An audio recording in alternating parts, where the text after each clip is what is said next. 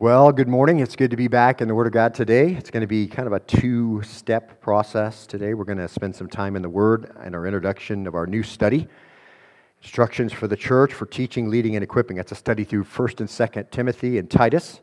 We started just a little bit to get our feet wet last time. We're going to do a little bit more today. So you can turn in your copy of God's Word to 1 Timothy chapter 1. And if you've not been with us before, this is a new study. We finished up our studies in 1st and 2nd Corinthians several weeks ago and had some joy of having others in the pulpit and sharing, and even my son doing that, and I was just very grateful for all that. Keep him in your prayers as he's starting an internship far from us as he desires really to follow the Lord in ministry. This is our second installment of our new study, Instructions for the Church. I'd like you to open your Bibles now, 1 Timothy chapter 1, verse 1, if you would. And let's read together.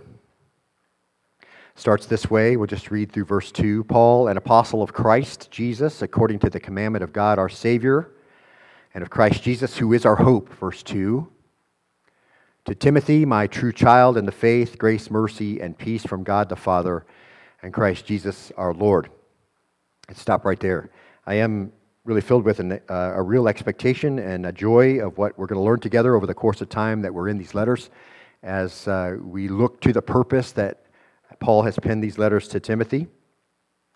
In 1 Timothy chapter 3, verse 14, we get a very clear snapshot of the reason why Paul wrote these things. We'll see more about that today, but he wrote, I'm writing these things to you, hoping to come to you before long. But in case I'm delayed, he says, I write so that, mark this, you will know how one ought to conduct himself in the household of God, which is the church of the living God and pillar and support of the truth. So as we read 1 Timothy and 2 Timothy and later Titus, we're supposed to come away with an understanding of how we're supposed to what? Conduct ourselves in the household of God. It's just very straightforward, isn't it? And so we're going to do, as I told you last time, we'll approach these letters in exegetical expository in a literal, grammatical, historical context, comparing Scripture with Scripture.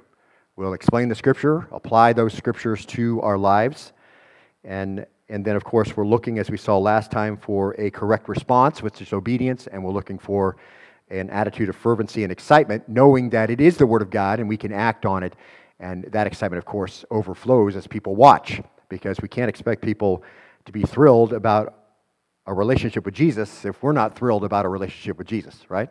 So, very important steps. Now, you can catch a lot of that up online if you missed any of that.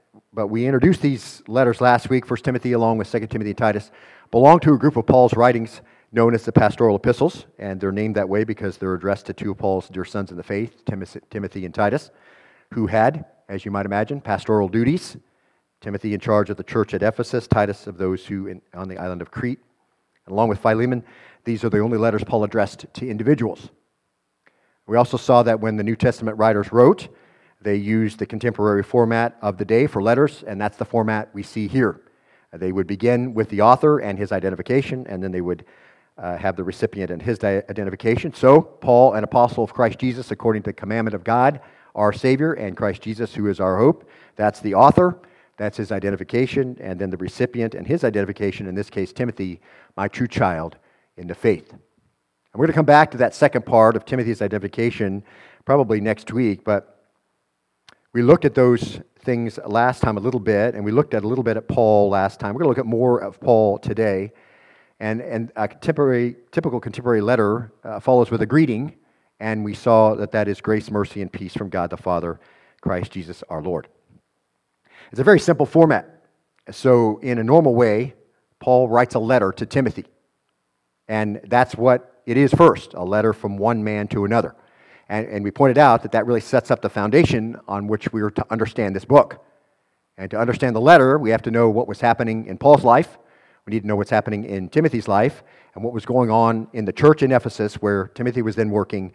And what was it that caused this letter to be written in the way that it was written? So these are part of the foundations that we need to understand in order for us to understand the letter. And out of that, we're going to draw things which are applicable to our own understanding and from a historical, grammatical, literal context, comparing Scripture with Scripture. That's what we're going to do, so that we can understand this clearly, and if we make the straight cut in Timothy and then it fits everywhere else, we know that we understood it correctly. And that keeps us then from misunderstanding and misapplying. I was reminded of an illustration I read a number of years ago. It concerned Amy Carter, the daughter of then Jimmy Carter, and you may imagine why I was thinking about the Carters not too long ago, because we seem to have a repeat of that now. But Amy Carter brought an assignment home one Friday night while her father was still president. The story goes on and says, stumped by a question on the Industrial Revolution, Amy sought help from her mother. Rosalind was also fogged by the question and then in turn asked an aide to seek clarification from the Labor Department. A rush was placed on the request since the assignment was due Monday. And thinking the question was a serious request from the president himself, the Labor Department official immediately cranked up the government computers and kept a full team of technicians and programmers working overtime all weekend at a reported cost of several $100,000. The massive computer printout was finally delivered by truck to the White House on Sunday afternoon, and Amy showed up in class with the official answer the following day. But her history teacher was not impressed, and when Amy's paper was returned, it was marked with a big red C. There was no assumed authority given from the professor of the class to Amy Carter, the daughter of Jimmy Carter. And I say that because this is a problem Paul bumps into all the time. There is no assumed authority given to Paul, even though it seems that he has the authority and should have the authority to say what he needs to say. After Paul establishes his identity, he has to establish his authority as an apostle. So he says, Paul, an apostle of Jesus Christ, according to the commandment of God our Savior and of Christ Jesus, who is our hope. Now, this is something Paul did fairly regularly, and there were a lot of reasons why he did this. And we began to look at that last time, so we'll take a little bit of a review and then add to those reasons, and I think they'll be illustrative and helpful for us to understand why he had to do what he had to do. And last time we looked at the New Testament sense of the word apostle as it's used for one who is ambassador for Christ, carrying the gospel, sent one with a message. And there were many apostles in that sense, and there were apostles of the churches, as we looked at last time, and there were apostles of Christ. 1 Timothy 1:1, Paul, an apostle of Christ Jesus, according to the commandment of God our Savior, and of Christ Jesus, who is our hope, to Timothy, he says. So he identifies himself as an apostle of Jesus, and he has a message for Timothy from God and from Christ Jesus, who is our hope. That's the idea. And it is both of their expressed wills that he be that apostle and that he give this message. So he's saying, I'm an apostle and there's authority in this position. Please listen to me. I have authority and I speak with authority, and what I'm about to say to you comes from Jesus Christ by the will of God. And so he calls himself an apostle of Christ. He calls himself a sent one, an ambassador, an envoy, and a messenger of Jesus. So first we saw that was to give authority to what he says. And secondly, we saw last time, it also identifies his relationship with the 12. And as we've seen, the apostles of Christ laid the foundation for the church, and they were known by the church as the authoritative voice of Christ. And Paul is in this number. And in 1 Corinthians chapter 15, verse 8, a passage we looked at a number of months ago, he writes to the Corinthian church about the marks of an apostle of Christ and how Christ appeared to the original 11. And then he says in verse 8, he says, and last of all, as to one untimely born, so he's speaking of himself, as last of the apostles, he appeared to me also. Verse 9, for I am the least of the apostles and not fit to be called an apostle because I persecuted the church of God. Verse 10, but by the grace of God I am what I am, and his grace towards me did not prove vain, but I labored even more than all of them, yet not I, but the grace of God with me. So he says about himself, last of all, he appeared to Paul. Just means no more after Paul. We've talked about that before. Who could be considered apostles of Christ. And as we've seen, Paul saw him on the Damascus Road at his conversion. He saw him in blazing glory and was blinded by him. And then you remember then further that the Lord appeared to him, and on a number of occasions he taught him. He appeared to him in Jerusalem and later telling him that he would go to Rome. So he identifies his relationship with the 12 so that he is accepted in equality and for the sake of his teaching. And thirdly, he refers to himself as an apostle of Christ, a sent one, an ambassador, an envoy, a messenger of Jesus, because of the false teachers who would try to discredit him. This is not new for us because we're coming off a study out of 1 and 2 Corinthians. And particularly in 2 Corinthians, starting in chapter 11 and working to the end, those are the types of things that he brings to the forefront. But he's continually being harassed by false teachers. We saw them, as we said, in Corinth. Paul mentions them here, even in the first chapter, as we read the whole first chapter last time of 1 Timothy. They were everywhere, and they're still everywhere. Teachers would come in, they would say to the people whom Paul had taught in a church he had planted, he has no credibility, he has no authority, and that's what they're going to say to Timothy. You were discipled by Paul, oh man, we know how to take you now, we know how to take what you say. And so there's this negative approach from false teachers, and it's going to fall a little bit on Timothy. So Paul has to affirm his true identity. And that leads to our fourth reason it appears that he uses this title, and that is to express his relationship to the readers themselves. And I think this is really important, because the question is, as you think about the book of 1 Timothy, the letters of 1 and 2 Timothy, does Timothy need to recognize the authority of Paul? Is that why he's saying this, so that Timothy will recognize this? Obviously, he did not. Timothy knew of Paul's authority. He'd been called into the ministry by Paul, mentored by Paul. No doubt Timothy is the one Paul's thinking about, and Timothy is thinking about Paul's later statement in 2 Timothy 2:2, the things which you've heard from me in the presence of many witnesses, and trust these to faithful men who will be able to teach others also. Obviously, Paul is thinking about Timothy, as a prime example, in Titus. Timothy and Titus, no doubt, were thinking that they probably are the first subjects in that issue, and that is one of the things that we take as ministers. We need to replace ourselves with those who will also take that faithful ministry, pour ourselves in, they hear it, and then they go and teach others also, and you find faithful men to do that. So that continues to this day. But obviously, Timothy recognizes Paul's authority. He recognizes that he was brought up under Paul and mentored by Paul. So the authority and the trust are already there for Timothy. So why say Paul, an apostle of Christ Jesus, to Timothy? No doubt then, if you think about this, if Timothy doesn't need it, then it's because Timothy is going to need to impose these things on the church.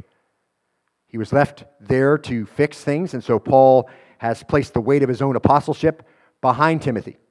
Timothy is there, in a sense, as a representative of Paul, and with all the trouble that's there, Timothy will have all the leverage then that he needs to get his message across. So the letter then comes to strengthen Timothy's hand in what is a difficult situation. And so this is how we can understand the letter. We know that when Paul and Timothy went to Ephesus, one of the first things that Paul had to do, and we'll look at this more closely when we get there, but he says in 1 Timothy chapter 1, verse 19, he says, as he's telling Timothy and the church under Timothy's leadership, keeping faith and good conscience, which some have rejected and suffered shipwreck in regard to their faith. And then he brings an illustration in and says, among these, Hymenaeus and Alexander, whom I've handed over to Satan, so they'll be taught not to blaspheme. So the understanding then is that things were so bad that when Paul came with Timothy, he had to remove two very key leaders in the church. It's very likely, and we'll see this later, that they were pastor teachers in the church. They may have been overseers in that church, but they were teaching incorrect things, and 2 Timothy tells us more about that. But Paul said that they had made shipwreck, in verse 19, of the faith, not their faith, but of the faith. In other words, they've misled everybody about the true faith.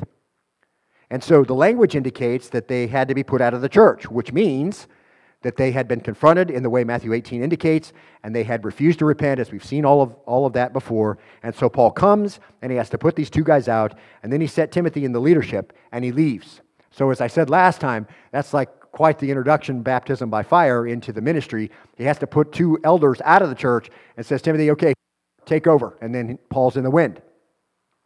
So now he's writing back to Timothy because he knows there'll be great difficulty in setting in order what's going on in that church, obviously, because of the influence of false teachers, of false doctrine, bad leaders. And so to strengthen Timothy's hand, he affirms that this comes authoritatively from one who was commissioned not by the church, but by Christ Jesus himself.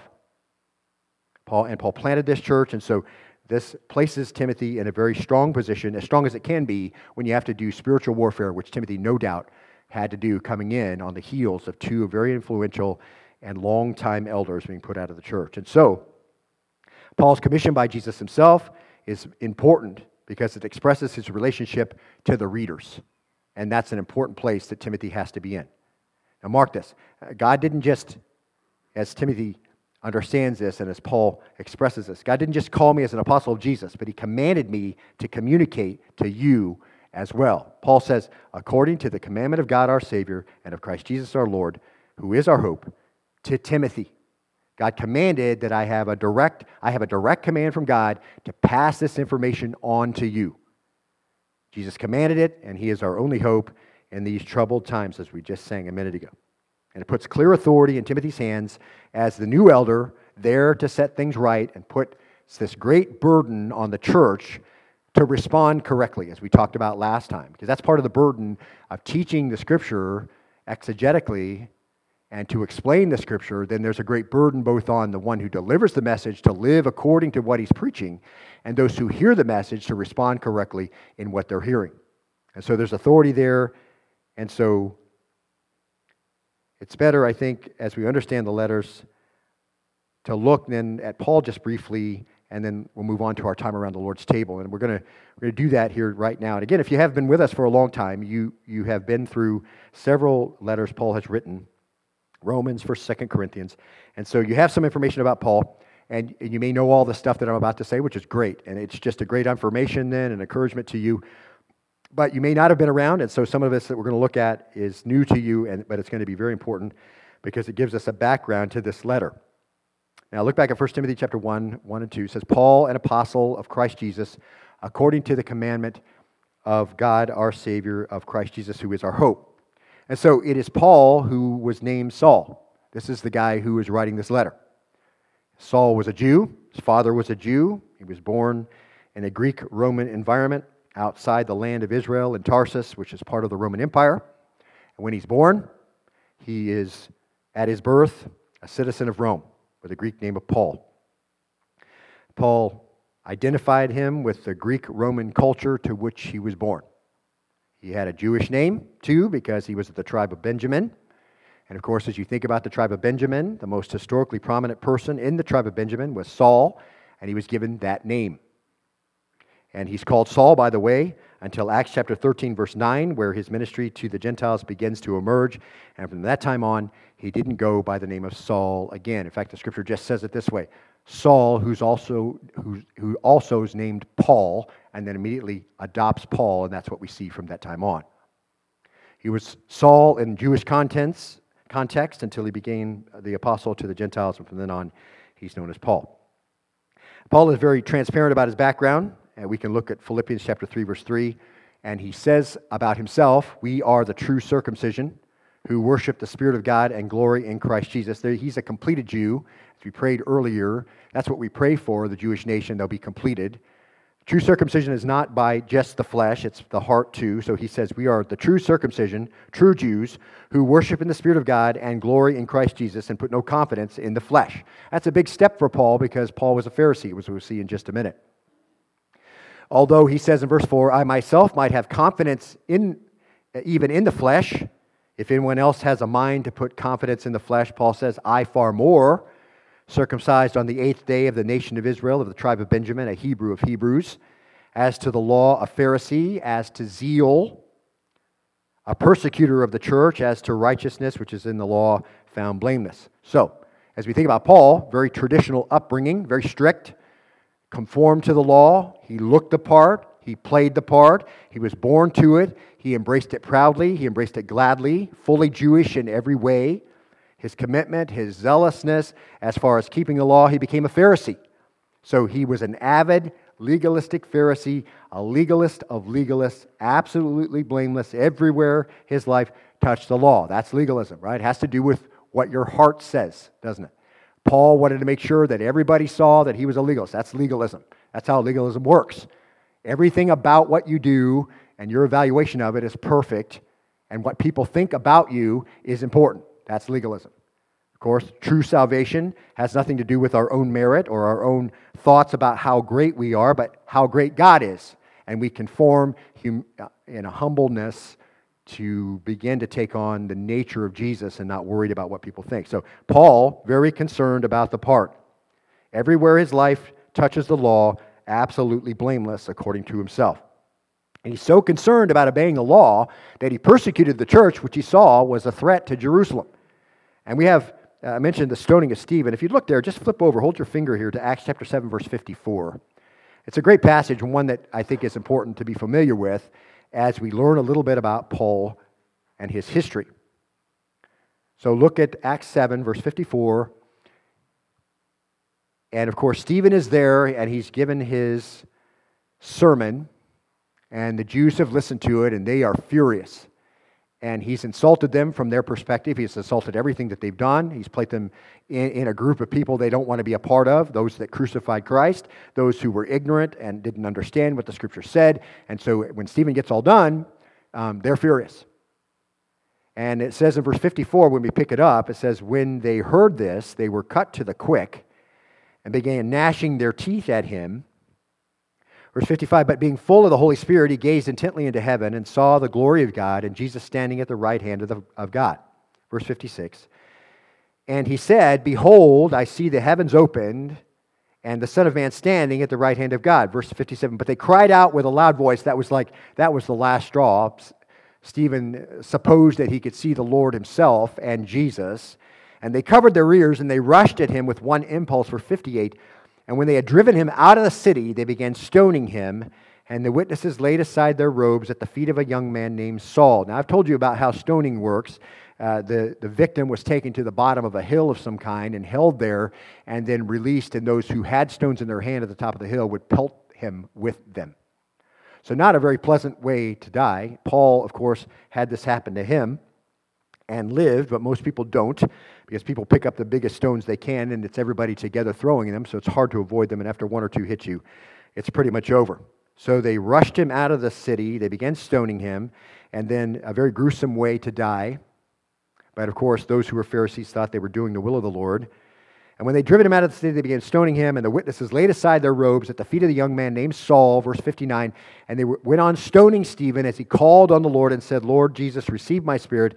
And then falling on his knees, verse 60, he cried out with a loud voice, Lord, do not hold this sin against them. Having said this, he fell asleep. So you saw that little name in there that you recognize. Of course, Jews were angry at the message that he'd preached, and they were expressing that to him in no uncertain terms. And so they began to stone him. And in the process, verse 58 says, they cast him out of the city, stoned him, and the witnesses laid their clothes at a young man's feet whose name was Saul. And that's our introduction to Saul in the Scriptures. He's there at the murder of Stephen, and all the clothes are laid at his feet so nobody steals anything. And he's there at the stoning, and he's so zealous for the elimination of Christianity, which he sees as a threat to existing Pharisaic Judaism, and indeed it was, that he is there as part of those who stoned Stephen. Now look at chapter 8, verse 1. And of course, as you think about that, how much grief that must have caused Paul later, and we saw a little bit of that in Philippians chapter 3. He said, I have no confidence in the flesh, and I persecuted the church. So a lot of grief in Paul's mind about the stoning of Stephen. But in Acts chapter 8, verse 1, he's not innocent here. Saul, verse 1 says, was in hearty agreement with putting him to death. So he's not just there watching the coats. He's like, yeah, this is what we should be doing. And on that day, a great persecution began against the church in Jerusalem. So that was just the beginning, the tip of the iceberg, if you will, moving on towards the church that's established in Jerusalem. And they were all scattered throughout the regions of Judea and Samaria, except the apostles. Verse 2, some devout men buried Stephen and made loud lamentation over him. Verse 3, but Saul began ravaging the church, entering house after house, and dragging off men and women. He would put them in prison. So, as we see, he's not just an innocent bystander, kind of drug along with those who were his mentors and just kind of watching the coats and maybe being a little uneasy about what was going on with Stephen. He was all part of that.